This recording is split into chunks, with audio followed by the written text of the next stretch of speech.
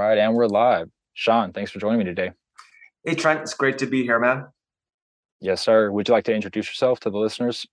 Sure, my name is Sean Manseau, and I founded an organization called the First Church of David Bowie.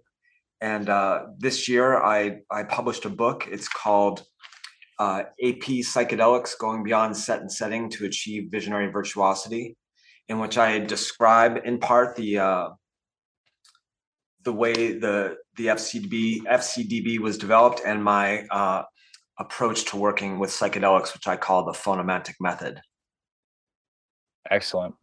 So this might be a long tangent or a short tangent. You can take it as you will, but could you explain your journey through psychedelics and then hopefully having that culminate into what exactly the Church of David Bowie is? Okay.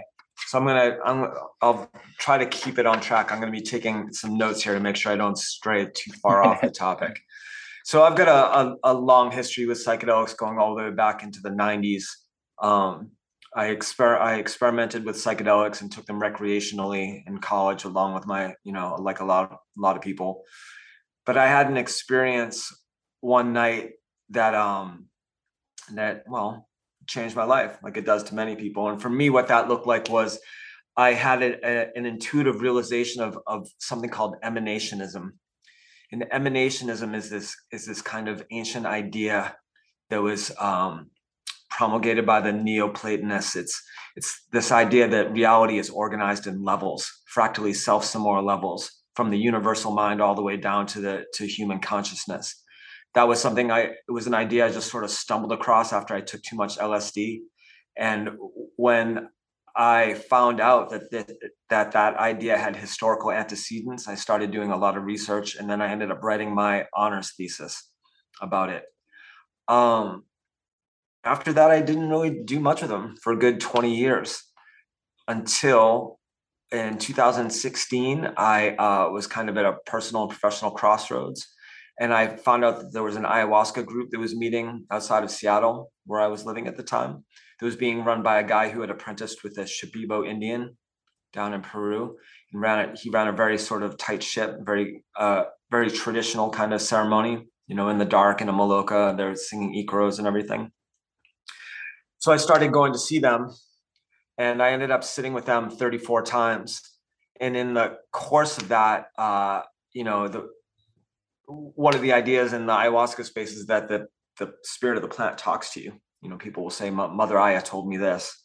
And so Aya told me that I was a priest from a long line of priests. And that's true. My dad is a married Roman Catholic priest. And as far as being from a long line of priests, I don't know about that, but I took her word for it. And she told me that I needed to find a way to put that into practice. I thought at first that meant trying to become an ayahuasquero, which I found interesting, and kind of, the way that what happens in an ayahuasca ceremony is that the practitioners sing to you in a traditional ceremony. They sing these songs called Icaros, and the Icaros are songs that are taught to them by the plants that they've developed relationships with. As my friend Matt, the ayahuasquero, likes to say, the ayahuasca turns on the lights in the operating room, but it's actually the other plants that do the work. I had never been a singer, but I was interested in singing, so that was an intriguing idea. But I also was unsure about it's a very rigorous kind of thing. You have to go for, there's often months or even years of celibacy and really austere diets and social isolation and stuff. And I wasn't sure that was where I wanted to go. In any event, at the time, there was 1 month where I couldn't go sit with them, and I decided to sit at home with some mushrooms instead that had been at the back of my freezer for a while. And I made up a little ceremony. I tried to pattern it after all the ayahuasca ceremonies that I'd been to, using my own playlist of songs. And as and I went through a few different things, it was all kind of very mellow. And then I put on a record by a band called Neutral Milk Hotel, this indie rock band from the late 90s. They wrote a record called In the Airplane Over the Sea, which is in a kind of magical realist way about trying to save Anne Frank from her terrible fate. When it got to a song called "O Comely," something in my experience changed. I started I started getting images, like really, really vivid images in my mind's eye of concentration camps. I saw the mud and the barbed wire and the buildings. And that the emotion of the song that I was listening to started to overtake me, this terrible sense of shame and sorrow and despair. And the stronger the emotion got, the more it seemed like I was actually feeling it in my body as a kind of electrical current. And it was undeniable that I felt some kind of energy flowing through my body. And that was, I had maybe 50 trips under my belt at that point, between ayahuasca and mushrooms and LSD and San Pedro and MDMA. I mean, I've been around the block, never had anything like this happen before. And something told me to kind of hold on to the energy. So I was sitting in my chair and just rocking and with my fists bunched up. And when the song reached its climax, I took a great big breath and blew the energy I felt like I'd been containing in my hand out into the room, and then did the same with the other, and then fell back and was just like, what was that? And so for the rest of the night, I started experimenting, and I found that I could get different aesthetic effects from all these different songs on my on Spotify. And, like aggressive songs gave you a certain kind of experience and you saw certain things, and mellow or bittersweet songs gave you a different kind of experience. And I got really intrigued by that, and I started experimenting with it and started pushing the dosages higher and higher, and started having more and more elaborate experiences that culminated in I experimentally combined at this point, I was only probably still working with 4 grams of cubensis, but I was working with a strain called Penis Envy, which is pretty strong, but I was combining it with pot, and that combination can be a real ass kicker. And then you add in some hape, which is this tobacco snuff that has extra psychoactive ingredients, and it gets stronger still, But I had made this sigil. A sigil is a kind of magical symbol that encodes an intention. And for whatever reason, I wrote out, "Teach me to do magic, David Bowie." And I crossed out the vowels and I crossed out the remaining consonants, and I combined them all into this sort of witchy looking glyph. And the idea is that you concentrate on that symbol at a moment of extremity. And some people run around the block till they're going to pass out, and some people bungee jump off of bridges, and some people masturbate. But whatever it is, at the most intense moment, you stare at it, and it's supposed to imprint itself in your mind, and then from there become a seed for a new reality. So I decided that I was going to do my mushrooms with music thing, and at the pivotal moment of this particular song, I was going to concentrate on the sigil. So I did that, and I did it with a song called "White Light, White Heat," this Velvet Underground cover that David Bowie did, and nothing happened. And then the next song started playing, and all of a sudden I had a full blast 3D lucid dreaming vision. And what I saw was myself on stage, and the sigil that I made was on this giant screen behind me, and there were all these people in front of me, and they were looking up, but they weren't looking at me. They were looking at the sigil. And I knew I was on mushrooms in this scene, and so were all of they. And they were trying to do what I was doing in that moment, which was making an energetic connection to the archetype, to the Jungian archetype that Bowie had come to represent in popular consciousness, which is the magician. And then what happened was something it's almost kind of beyond description. There was a download, a tremendous rush of information into my head. It's kind of like that. It was like that scene in The Matrix where Neo is sitting in the dentist chair, and he's got the jack in the back of his head, and then he looks up at Morpheus and he's like, "I know Kung Fu." I was like, I came out of that 5 minutes later, and I had the blueprint for what could only really be described as a religion of the science fictional future. And it was a religion based on these kinds of jukebox musical dance parties, these theatrical spectacles that were also somehow like a workout class, like a psycho-spiritual workout. And I saw them happening in sort of these futuristic nightclubs. And then eventually I saw the vision sort of culminated in I was up in the air and looking down at this in the nighttime sky, and looking down at this tremendous stadium thronged with people, tens of thousands of people, 50,000 people or more. And they're all watching a spectacle that was kind of a combination between Cirque du Soleil and an old school Van Halen concert and the Pink Floyd laser light show at the planetarium that was designed to create for them an experience of the divine. And I knew that every one of them was on mushrooms. And I thought about what the society would have to look like that could produce 50,000 people who could be on mushrooms in public and behave themselves and take part in a complex ritual like that, and knew that that was the society that I wanted to live in. And so I started developing this show, a prototype, a working prototype for what that a theatrical spectacle designed to create an apprehension of the sacred might look like. One that you would watch and participate in while you were on mushrooms, and do it alongside other people. And that's what I've been working on for the last 5 years. I came up with my working prototype is called the First Church of David Bowie Shamanic Cabaret. And what it is a 4-hour theatrical extravaganza that takes you through the hero's journey multiple times. First using a bunch of like hard rock, really masculine songs, and then through with a bunch of feminine, dancey songs, all the way through the hero's journey, through all the stages. We can talk more about that if we need to elucidate that. And then there's a part about Anne Frank at the end. And so what I do, right, as part of that is, so as I mentioned, my book is subtitled "Going Beyond Set and Setting to Achieve Visionary Virtuosity." So let me briefly touch on that, right? So set and setting is what's generally taken as the optimal, or the considerations that you need to have in order to have an optimal experience, right? You want to go into it with the right mindset, and you want to have the correct or an optimal setting, which is generally like is.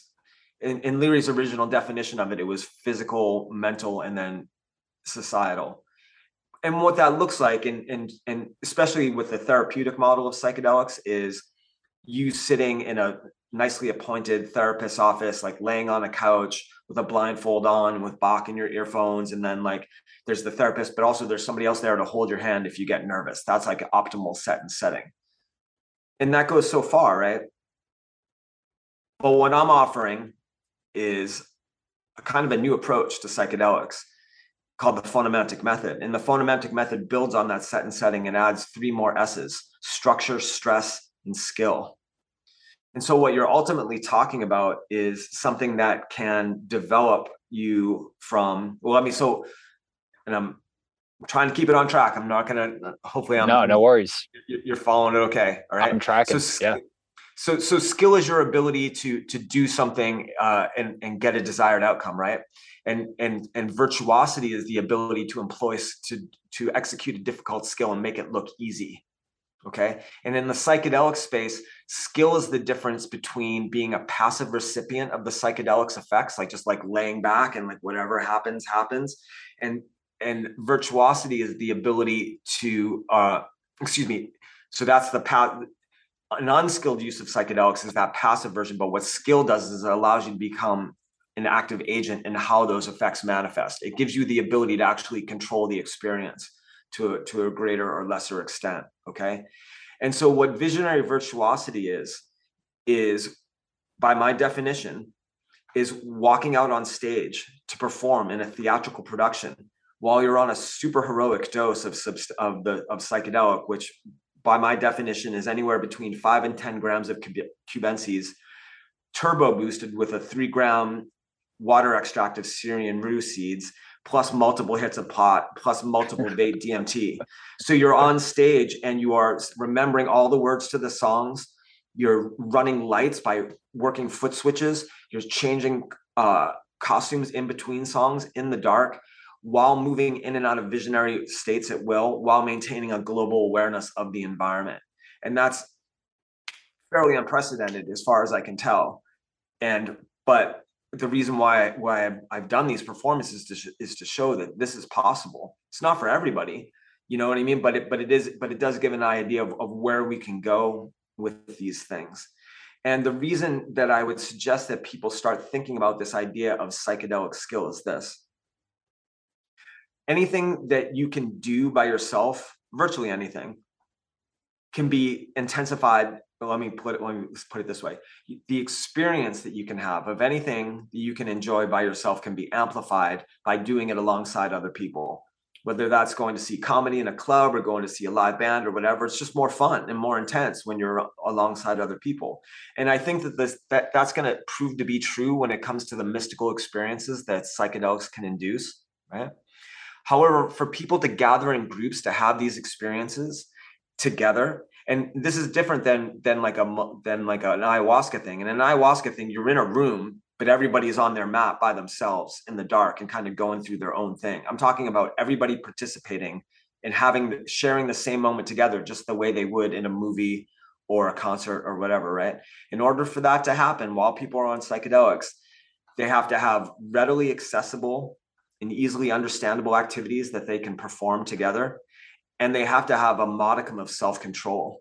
They have to have developed self-control so that if they start to have a difficult time, they can handle it and not become somebody else's problem, right? And that takes practice, and it takes a sort of systematic approach, and that is what I'm offering in my book. Is I describe this systematic approach, which is called the phonometric method. So there you go. Yeah, no, I love it. I wrote down a few things, but the one that jumps to my mind immediately is that as I've been on my own psychedelic journeys and starting to educate myself and talking to different people, is the importance of having actual rituals involved with the psychedelic practice. Because when you're in a psychedelic state, you're breaking down your normal patterns of cognition and allowing yourself to get into these heightened states of superflow or potentially pure consciousness, depending on if you're going outward or inward. And it's overwhelming, and it can be hard if you don't have a ritual that you're participating in to ground you in what's going on, and then also having a community of people to talk to and relay ideas with, discuss things. Because I feel like if you have one of these really, really heightened senses during your psychedelic trip, it's easy to come back and think that you either know God or that there is no God. I feel like those are kind of the two extremes, and it's like you need those fellow companions to really sit down and talk with and be like, hey, this is what happened on my trip, what happened on your trip. Let's try to find some ground between us and come to a more objective reality of what is going on. And I talk about it a lot. It's like we need to create new rituals within society when these psychedelics are coming to fruition, because the old rituals that we have are deeply entrenched in religions that are no longer super relevant to the general population. So I think that what you're doing is literally exactly that. You're creating entirely new rituals to fill this void. And I think it's hilarious that you called it the Church of David Bowie, but I agree. I think that's exactly what it is. You're creating a church, and it's not there to worship this Judeo-Christian God. It's there to worship the cultivation of love and wisdom, and to create a community that also wants to cultivate those things and help each other out along the way. Yeah, so I'd like to respond to a few of the things that you said. Absolutely. Having a ritual in place serves as guardrails. You know, it keeps you on track as opposed to just kind of and structure creates coherence. You can actually, you can get stuff done, right? In that if you have tasks that you need to perform. And the thing about rituals is that they're repeated. They're not just one-offs. You do them again and again and again and again and again, and that way you get your performance in them gets better each time, right? The thing about community anchoring is a reason to one of the ways you can think about this sort of these group activities is that they're a kind of ordeal. They should be. It shouldn't be easy. I mean, in the first Church of David Bowie, like what I do is I use actual pop and rock songs, and the theory is that every one of these has been carefully engineered in order to create a specific emotional response. And so you can imagine these different songs as having emotional targets, and the stages of the hero's journey can also be equated as having like emotions. And the hero's journey goes up, and then it goes way down to all, where it seems like all is lost, and then it comes out the other side, and it's that creates catharsis, right? And so if you're going to take people like up and then way down and then way through it, they need to know that they've got other, that they're in the shit with other people. It really helps them get through it, you know? And that kind of will tie into this next point I want to make, which is you're talking about how, you know, for so many people, the institutional religions we have now they're just not working. They're not really, they're not delivering. And they certainly, because they have such circumscribed ideas of what the divine is, right? The First Church of David Bowie is based on two basic ideas. God is real, or whatever you want to call it, the, you know, Brahman or the all, or the, you know, universal mind, or whatever. That's a real thing that you can experience.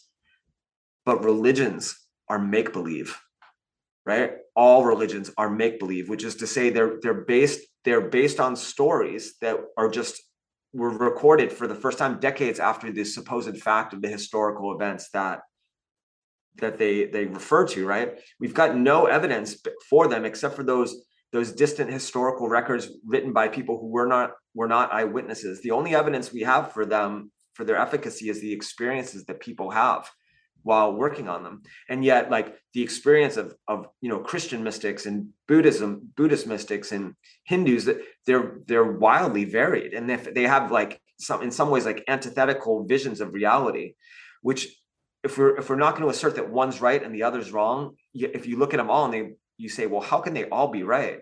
Well, it's because they're all just interpretations of this. They're ways to interpret this unthinkable reality, right? They're all just games of make-believe. But once you realize that, you're free to make up new games, you know, as long as they get you up close to that experience, they bring you into the presence of that thing, then it totally works. It doesn't matter that it's made up or quasi-fictional, or imaginally true. Those are all sort of equivalent terms in this sort of thing.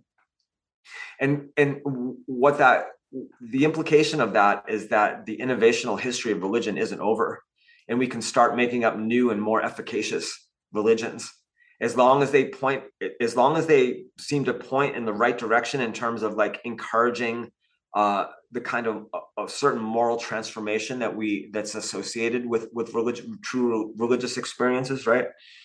And as long as they don't assert that they have an accuracy or a correctness that other ones don't. And that way you can find the one that works for you energetically. You don't have to simply like accept the one that's the culture fosters on you. What I called the cabaret a working prototype. It's a working prototype of an entheatainment. So entheatainment is a portmanteau, right, of entheogen or entheo, like God within, and entertainment, entheatainment, right? And an entheatainment is a theatrical spectacle designed to create an apprehension of the sacred. And when you come to the cabaret, what you get is you get to, if you work your way through it, you see God through my eyes. I'm the artist who created it. And so I made this thing. And if you go through it, you will see God through my eyes. But if you were to get inspired, Trent, and go out and make one of these things, right? I went and attended it. I would get to see God through your eyes, right? And then for every one of these that can get made, that's a new way to experience the divine. And each time you go out and see, when you learn about how somebody else experiences God, it'll increase your own understanding of it. You know what I mean? Yeah. So all of a sudden, Yeah, everything opens up and it becomes this limitless vista of creativity. And there's no more arguing about who's right and who's wrong. It's the only argument is actually there's no argument. It's just like, does this work? Has this worked for people? Is it working for them now? Might it work for me? I don't know. I'm going to give it a shot. And if it doesn't work, you try it, you go on and try something else. And eventually you'll find the versions that work for you, and it'll bring you into physical proximity with other people who are energetically like you. They like the same kinds of music. They want to experience God in this kind of way, which makes it easier to make social connections and do all those things, you know? And the cherry on top is that the work it's not just about the ritual, it's about, or taking the psychedelic and going through it. It's all the things you do in your everyday life to prepare yourself physically, mentally, and emotionally to go in and have the best possible experience. And all of a sudden that becomes your reason, it becomes an orienting thing in your life for getting in shape and for meditating and for reading up on things and stuff like that. You know, it all fits into this wonderful organic process of self-actualization. Yeah. Yeah, absolutely. I think that everyone has a personal connection to the divine, and religion as we know it now has just become an institutional power.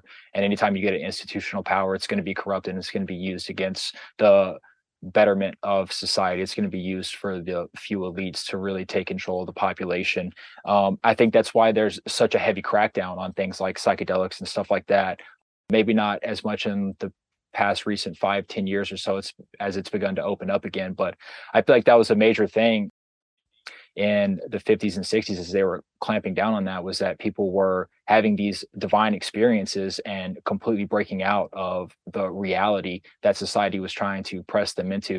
And I think you're exactly right. Creating more decentralized churches, whatever you want to call them, these communities to get together is so beautiful. And you talked about vibrations. That's a very real thing. And everyone vibrates on a different frequency. And if you can find the people that you vibrate with the best and it's a positive thing, like, you're going to naturally be inclined to want to interact with those people more and want to form even more of a community with them than you already have. So yeah, I think that's super beautiful.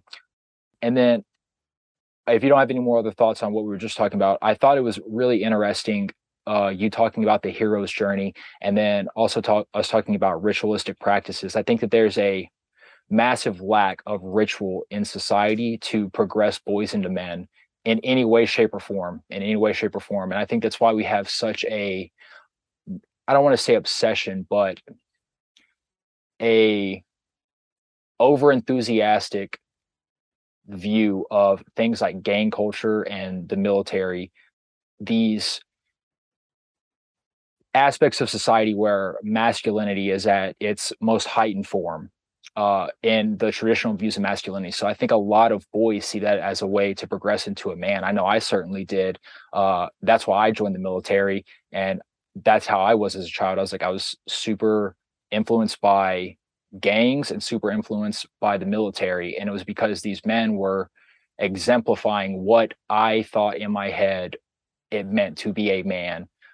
So I think that's really fascinating what you're doing, and I'd like to see where it ends up in the next couple years. I'm curious if that was something that you were intentional in doing, or if it's something that just kind of came about naturally throughout the process. Well, so my background is in strength and conditioning. I used to own a Okay. couple of CrossFit gyms back on the East Coast. And CrossFit kind of has a bad reputation now, and in many ways deservedly so. But our gyms were different.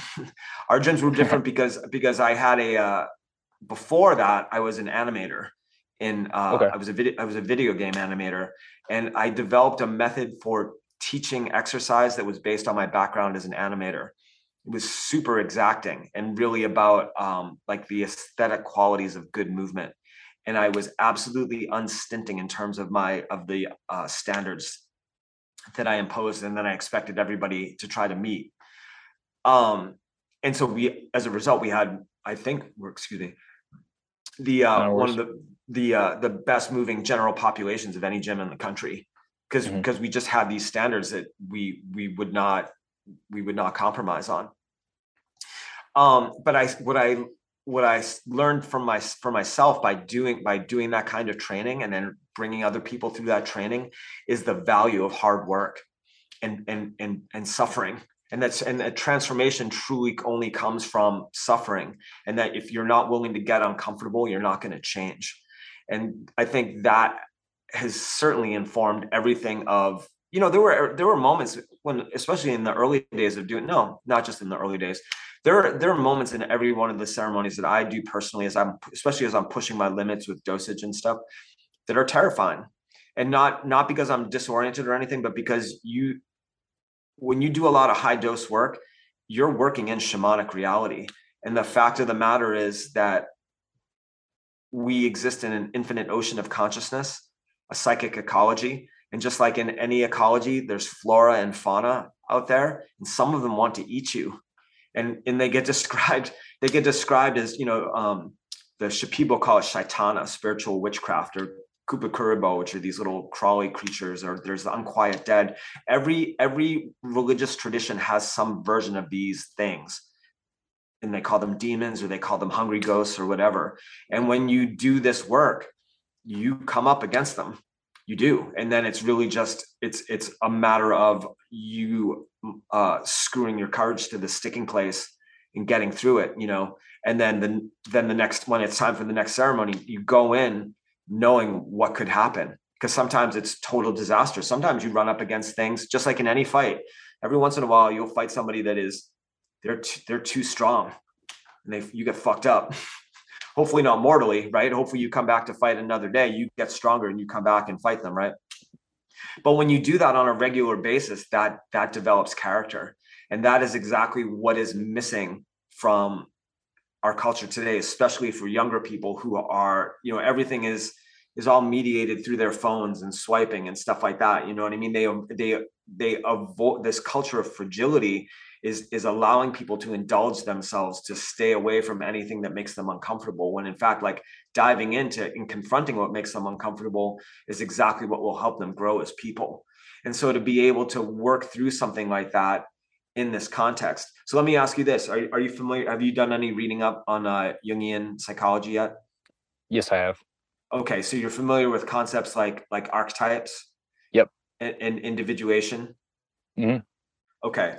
So along with the, I mentioned that, so let's take the masculine part of this cabaret. I call it the stereo myth, which is a pun on monomyth, which was Joseph Campbell's term for the hero's journey.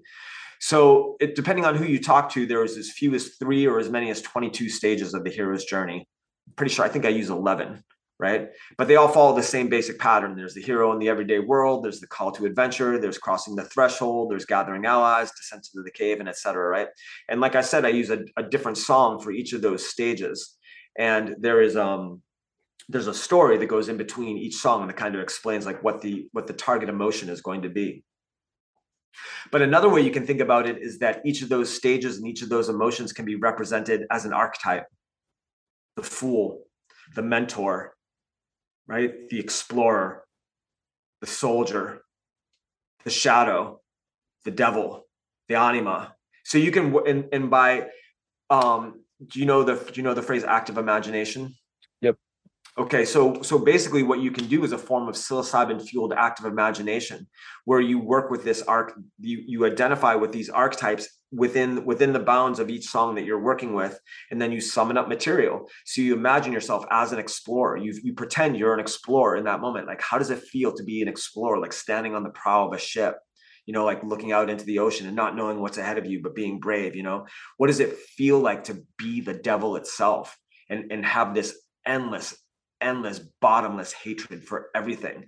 What does it mean to feel like you're running through the woods at night in pursuit of something that everybody at home needs to survive? You know what I mean? Like all these different sort of like these archetypes of masculinity. And when you go through the whole thing, you're effectively training up one version of what it is to be a man. And so and so you're basically play acting that as an adult, just like the way like a little kid do, like little kids like do that stuff, right? But every time you do that and you bring some of that material up and maybe you have a vision, or maybe you just have like a moment of intense emotion, you can incorporate that into your conscious idea of yourself, and you get a little bit more. If you're a fairly passive person, like imagining yourself as a ferocious like warrior is important, because it might be you might come up in a situation. If you can contact that and within the ritual, then if you come up in a situation in real life that calls for that kind of attitudinal stance, then you'll be able to call it up.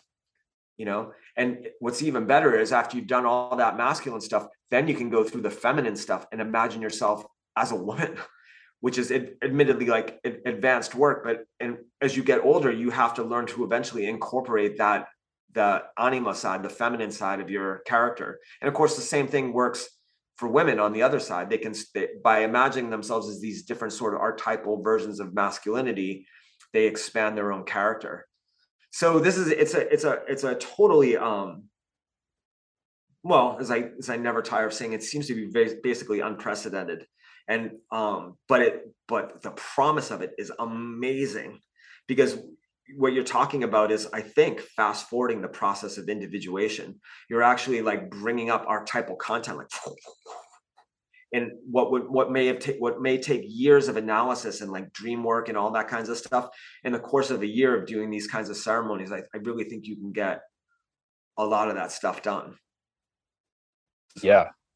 Yeah, that's beautiful, especially if you can break down the barriers of disbelief. Like if people can really go in with an open mind and open themselves up, perhaps they don't believe in Jungian psychology, or that we have archetypal energies, or that we're directly tethered to the divine mind of the universe, whatever it is, if you could I just suspend that disbelief, then you can just immerse yourself in that. I think that what you're talking about is, I think you're spot on. I think you're just fast forwarding the individuation process and allowing these Yeah, people to interact with these energies at a level that's conscious, and in a setting where they're being helped to understand that it's not like they just had a super overwhelming dream, or perhaps they were doing active imagination and had the archetypal mother pop up as a symbol and give them these overwhelming emotions, but they just don't understand even what it is. They're just like, man, why do I feel like I kind of want to cry or something like that, But yeah, in that setting, it's like we know what's going on there, and they're being helped and being guided through that, and they're around other people experiencing the same thing. And that's beautiful. Yeah, that's yeah. fucking incredible. And so just to circle back to what we were talking about earlier, for somebody who doesn't necessarily believe in those things, all they have to do is pretend they believe them. They just have to make believe. Like, make believe isn't necessarily a pejorative here. It's what you do. You come in and you pretend, like, I'm gonna for the length of this ceremony, I'm gonna pretend that all this stuff is real. And then by the end of it, you might actually believe that it's real, And then in terms of the community is what helps you preserve your belief in those experiences, because you can go, as you can go through, have some really intense psychedelic experiences, but a couple weeks later you might be like, well, I mean, was it just the drugs? Is it real? But when you have integrating that idea of like, this really happened and it really did seem to mean something, is easier when you're around other people who all believe the same thing, and like you said, can provide the information that you need in order to interpret your experience. And that's just one way to interpret it, but it's a way that works. Hmm. Like, Jungian psychology really does work, and Yeah. and if you're willing to engage with it in this certain kind of way.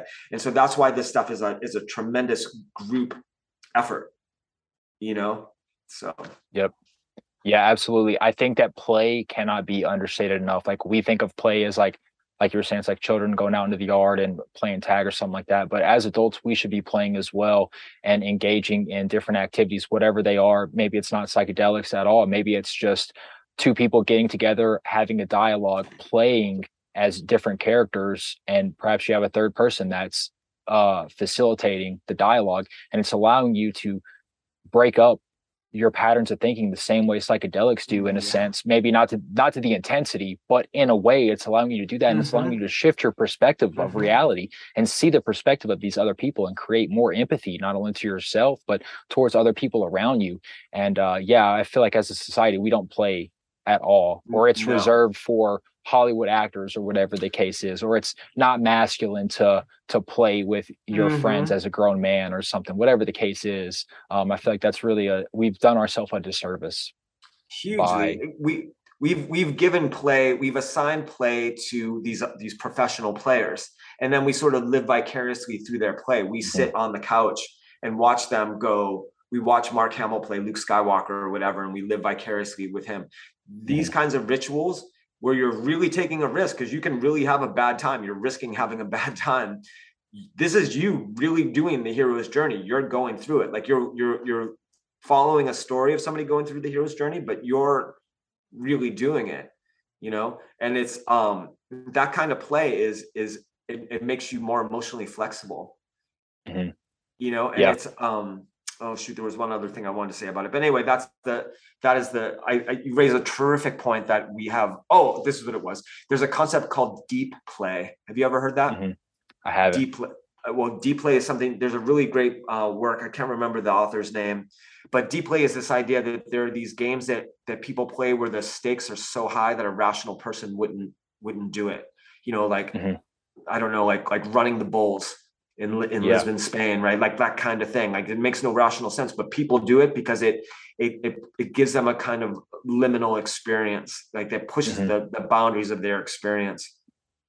And that's what, Yeah. like, these kind of, like, doing a psychedelic ritual in an intense environment where you could easily get overwhelmed if your self-control lapses, is a form of deep play. It's for grown-ups, you know. And that, I think, is one of the to me the biggest difference. I hope to God this turns out to be the biggest difference between the psychedelic renaissance and what happened in the 60s, is that this time we're going to be grown-ups about it. We're not going to be like running in the streets and like doing, you know, stupid shit, and it just basically being the psychedelics turned a lot of people into children, grown-ups into children in the 60s. And now hopefully we've learned our lessons and realized, like, well, this stuff is sacred. And for it to be sacred, that means you should really take it seriously. We in our culture do not have a shamanic tradition, but if we're really going to integrate this stuff into our society, we're going to have to put one together in a hurry, and not just Yeah. borrow from other cultures. We can learn from other cultures, but we really need to develop our own way of valuing these things. Yeah, absolutely. Education is key. It's like, so some of the most psychedelic introspective trips I've ever been on have been on high doses of edibles. And if I do, say, like 70 plus milligrams of an edible and just lay on the floor, I will, and practice active imagination, I can get into a mindset where I'm literally just having conversations with myself in my head and exploring my own mind, my own psyche, like interacting with these figures, the shadow potentially, or these other archetypal figures that are surfacing Mm-hmm. because of the psychedelic state that I'm in. And then I talk to people who have just mistakenly eaten an edible or something like that, and they're like, man, I had a fucking horrible time. It's like, yeah, I bet you did, because you ate something that put you in a intensely psychedelic state with zero real understanding of what you were doing. Mm-hmm. Like, you thought you were taking a hit of a joint or something like that, and it's like, no, this is a completely separate drug. Yeah. So like examples like that, where it's like, we just need, like, as a society, like you're saying, we need to be grown-ups, and we need to stop acting like the war on drugs is a success, especially regarding anything that's psychedelic, and start educating people as opposed to trying to perform prohibition on something that will never be successful whatsoever. Mm-hmm. Mm-hmm. Well, I think the tide is turning. I think now, I think it's inevitable that they will be legalized to some extent. The problem is, or at least decriminalized.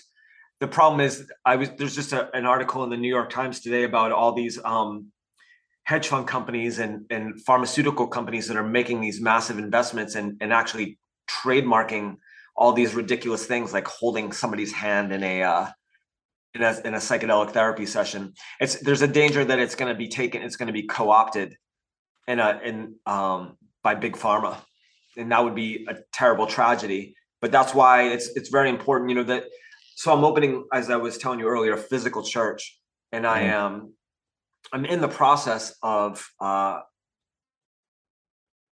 getting organized as a 501c3 nonprofit. But in order to do that, I basically have to distance, for the time being at least, I have to distance myself from psychedelic practice.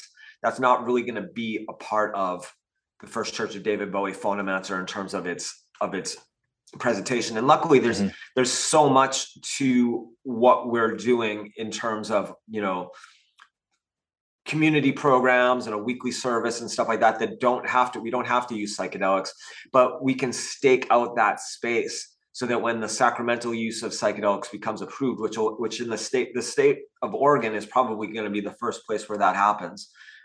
And when that happens, we'll be there and ready for it, and we'll have these, you know, hopefully troops of people who've been thoroughly trained and know exactly what they're doing, because they've been working on their own, you know, because it has been decriminalized here, and it's perfectly fine where, you know, you can work your way through the cabaret is basically Well, and it's of course it's full theatrical thing. Is there's people in costumes and dancers and everything, but it's also just a series of movies that you could watch. That you could all the videos are up on YouTube. If you just put on Hmm. the playlist and then took your dose and then watched the videos and like had a little dance party in your bedroom watching these music videos, you could have 90% of the experience.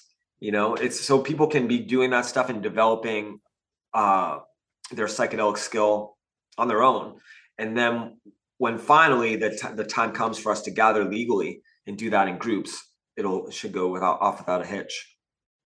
Yeah, absolutely. I think that it's interesting looking at what psychedelic psychotherapy has been so far. And as you were talking about earlier, it's like you have someone holding your hand, you have your therapist there, it's all safe, it's all kind. It's an insanely sterile environment. And it can be good and it can also be very detrimental. I think that the best trips that I've had and the most in tune I have felt with the divine is when I am ecstatic in my expression, when I'm moving around, when I'm with friends, when you're enjoying the moment to the fullest you can. And should trauma arise or should some negative emotions arise, you deal with that at the time. But when you're in an environment like what I would imagine these environments, these rooms that they're doing these journeys in, is if you're not actively dealing with something that is traumatic, then you're putting yourself in a scenario where you can't fully enjoy the Mm, joy that these drugs bring. I mean, if mm, like mushrooms, I mean, the majority of the time, I feel like when I do mushrooms, it's not even necessarily me going on a trip to, find some hidden answer. It's just like experiencing pure ecstasy, pure joy to the highest sense that I feel like we possibly can, to the point where it's just brimming over, just overflowing out of you mm. because you're just so ecstatic. And being able to share that with other people is so beautiful. So I really enjoy what you're doing. And then I'm curious if you were into like ecstatic dancing or anything like that before you integrated that into your church, because I feel like that's also something that's really interesting to look into, is ecstatic dance and ecstatic expression. And I just feel like you kind of took all this and it just like coalesced into this beautiful, beautiful invention that you created. And I'm gonna have one more little tangent here. I think that you were talking about really stepping into that priest role. And I think that's exactly what happened. I think you got a shamanic vision, like you were saying, and the shamanic archetype within you is just so overwhelming. And it's beautiful to see someone like really heed that calling and create something. Well, thanks. So, in regards to the ecstatic dance, I have attended a lot of ecstatic dance things here Mhm. in Portland, and I have an opinion about it. Okay. Well, for one thing, it's all been EDM stuff, Mhm. and which is fun. It's not my cup of tea. I like chord changes, and I like verses and choruses and bridges and breakdowns and stuff like that. You know, I like songs that build to a big climax and then go somewhere. And but what I especially like is I like singing, and I like the very specific emotional tenor of songs tell stories, right? It's not just about heartbreak, it's about a certain kind of heartbreak brought on by a certain kind of situation. You know what I mean? Yes. It's not just about psyched up aggression. It's about a certain kind of situation that creates that kind of psyched up aggression. And that can only come when you've got somebody telling you a story through the lyrics of a song. Like, there's not to say that instrumental music can't express emotion. It can. It's just that it tends to be more abstract and a little bit harder to sort of get everybody getting on the same page with in terms of like what the emotion of the song is, right? Then the other thing is I have this theory of what I call information density. And when you go to an ecstatic dance thing, they're really just doing their own thing. They're not, and a lot of those people aren't actually trying to dance that well. Hmm. They're just getting it out. They're just shaking or doing whatever their thing is. And I like to be around people who are trying to do things well. Like when you dance, where's the beat? Find the Yeah. beat. Do something interesting with your body that works with the rhythms of the music. And then more importantly, or not necessarily, but this is how I feel about it. if you look good doing it, if you're a good dancer, it improves my experience. When I've got people around me who are dancing well, and I can like look at them and try to like pick up little things because they're expressing ideas, and like, oh, I like that move that they're doing. I'm going to try to do that. That improves my experience. Whereas if people are just kind of lurching around or whatever and just kind of taking up space, it's really not the same thing. It's the difference between, I don't know, between an endless 20-minute like 3-chord blues jam, and then like a tight metal band, where somebody, or really good like funk band or something, doing like stuff that's like really really disciplined and really like complicated but also exciting. Like, and that's just energetically, that's how I feel. And one of the roles that the person leading, again, so in an entertainment, there's everybody's on the dance floor, they're doing this dance party, right? But then you've got people on platforms, they're like go-go Hmm. dancers that are around the room, and there's one person that's sort of leading it, and then there's the other ones that they're called the lead phonomancer. That's the method I use, is called phonomancy, this using Hmm. like popular music to create visionary trance states. But then the rhythm phonomancers are there to also like to show what you're up there. You're not up there to perform. You're there to show the people on the floor how they could be dancing to this music. Because especially some rock music, it's challenging. Dancing to a song like Rush's "The Spirit of Radio," which has a lot of weird odd time things and stuff, can be frustrating to people. But if you can watch other people do it gracefully, you'll get better at it. And that's what they're all up there for. And they're there for everybody to kind of like, you can participate in any kind of way. The main thing should be closing your eyes and going into your own head and having your, pulling up material and seeing stuff in your visionary space. But you can also reorient yourself, but just by opening up and like looking at the spectacle and looking at these people moving well. And if they're dancing well, and especially if they're singing well, like, because you're singing along to the recorded tracks, like if you're singing in tune and in time, it sounds better than just kind of just like shouting and not doing it right. You know what I mean? It just makes Yeah. the everything in the room, it increases its information density. It's a more Yeah. intense experience. Yeah, it's not just channeling raw emotion, it's the actual personification of the divine in this plane of existence. That's like how I see it. That's how I've thought about it, like concerts where the musicians are just so superb and you can literally feel the energy shift in the crowd as these musicians are personifying beauty, for lack of a better term from my end. Like that's how I see it. They're Mm-hmm. literally a personification of beauty in this unique instance in time that will never be replicated. No matter how many times they play again, it will always be a unique personification of beauty and of the divine.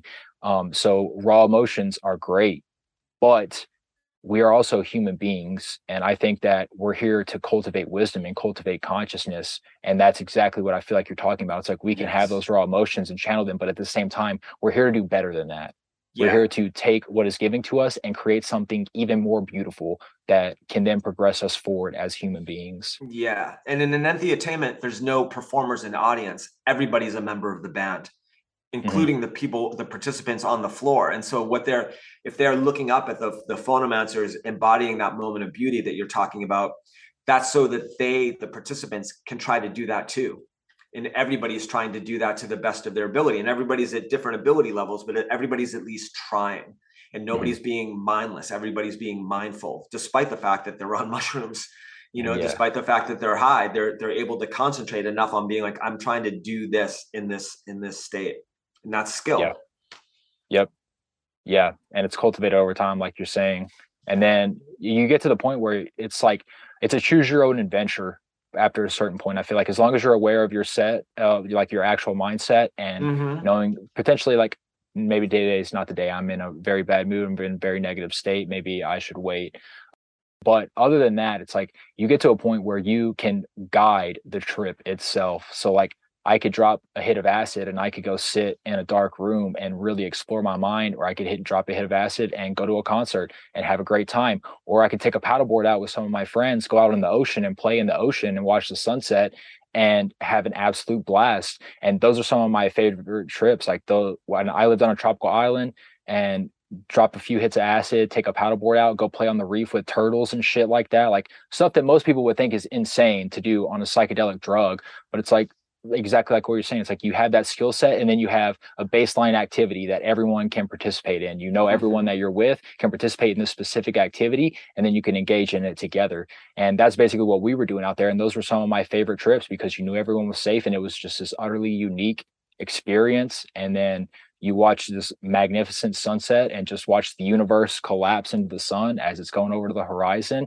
And it's Mhm. like you can do this whenever you want, you know, after you get to a certain level and a certain cognitive capability, like you were saying, to control yourself. That's the biggest thing. It's like if you start freaking out, it's like, okay, cool. I know I'm on a psychedelic drug right now. Like I'm gonna just kind of take a second, see what's going on, maybe talk to the homies a little bit, but you're Mhm. gonna be fine.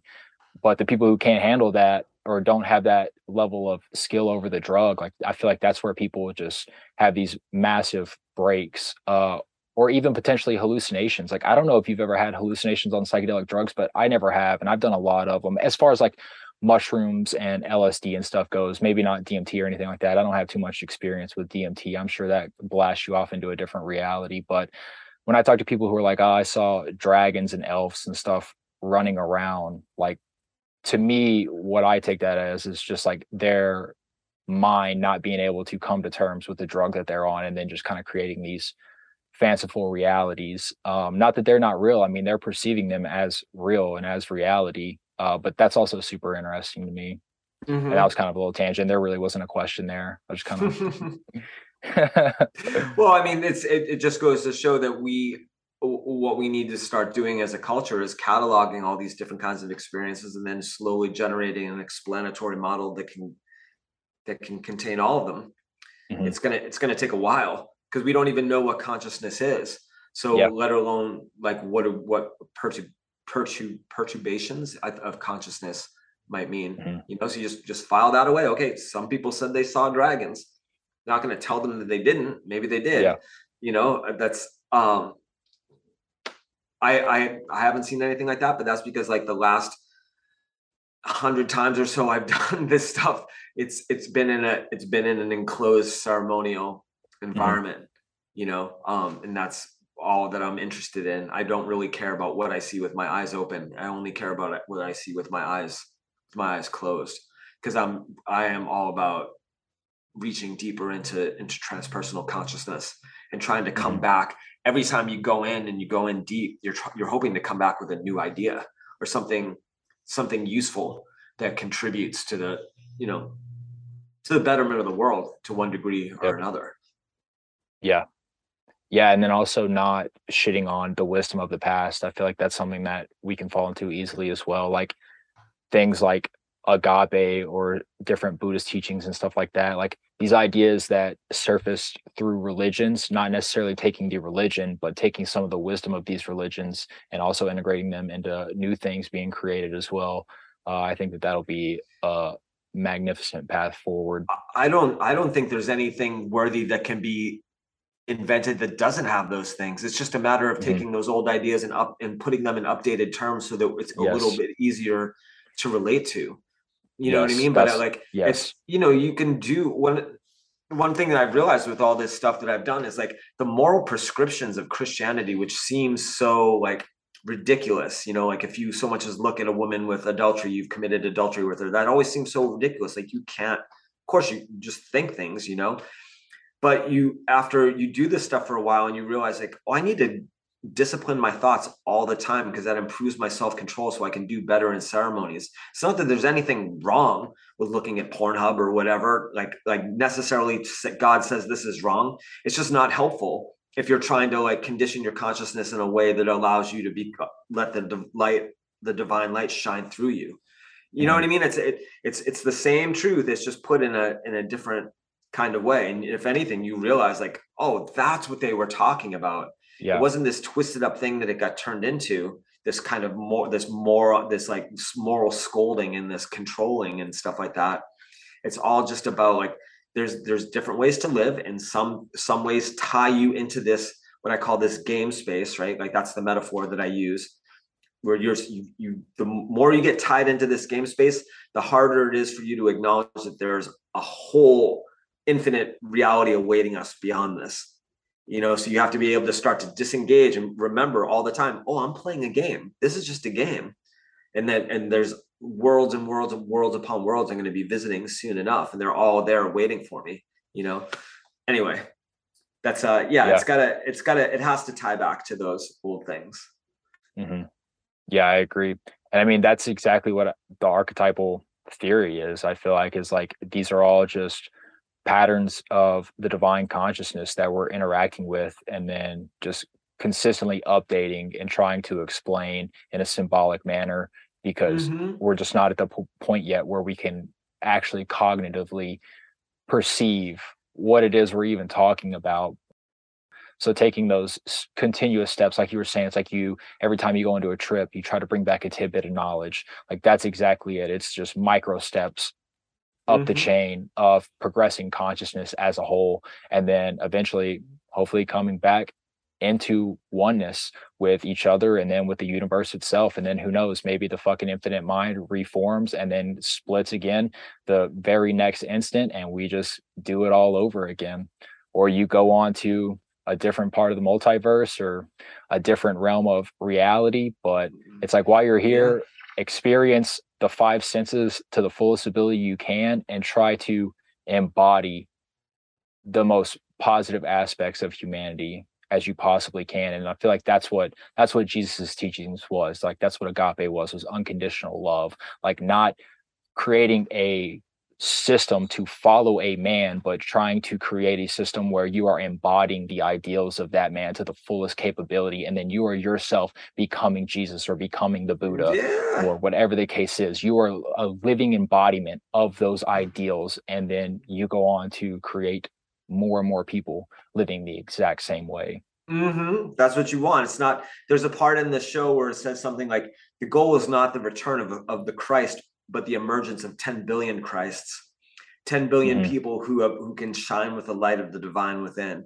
And I consider all religions to this point to be failures, because they're mass enlightenment strategies that haven't achieved their goals, which means that there's time for new mass enlightenment strategies, so here's mine. Where's yours? You know what I mean? It's sort of like if you find a strategy that's like, oh, I like that, I'm gonna help with that. Like, let's do this, then awesome. And then if a better idea comes to that, if not, keep working on your idea. But they can be working in parallel. There's no, if there's any kind of competition, it's just a friendly competition, because we're trying to save the world, right? It's obvious that we have to find a way to pull together as a species to respond to the existential threats that are waiting for us. And so I honestly think that group psychedelic rituals are going to be the way that will happen. It gives you it instead of having to go sit in a cave for 20 years or a monastic cell for 30 or 40 years, within just a few years of really intense work, you can truly open up to this stuff and reorient yourself to transpersonal reality. And the more that the community of people who are doing that grows, and the more people do this work and bring back these great ideas, the clearer an idea we'll get of our true ontological position and where we really are vis-a-vis the source of our existence. Hell yeah. I love it, man. I love it. Well, I don't want to take up too much of your time today. You got any closing thoughts, ideas, anything you've been playing around in your head with? Just this, like I said, the idea of I'm calling that concept of, so once I realized that religions were make-believe, the games of make-believe, I came up with a concept I call a para-reality game, like paranormal, right? Or paralegal, para-reality. And a para-reality game is a complete out-of-the-box system of practices and beliefs that enable and condition experiences of the sacred, while creating community in which those experiences may be anchored, right? And so what we do here at the First Church of David Bowie is we play a game. It's called Phonomancer. And Phonomancer is a para-reality game. It's a system of practices and beliefs that does exactly what I just said.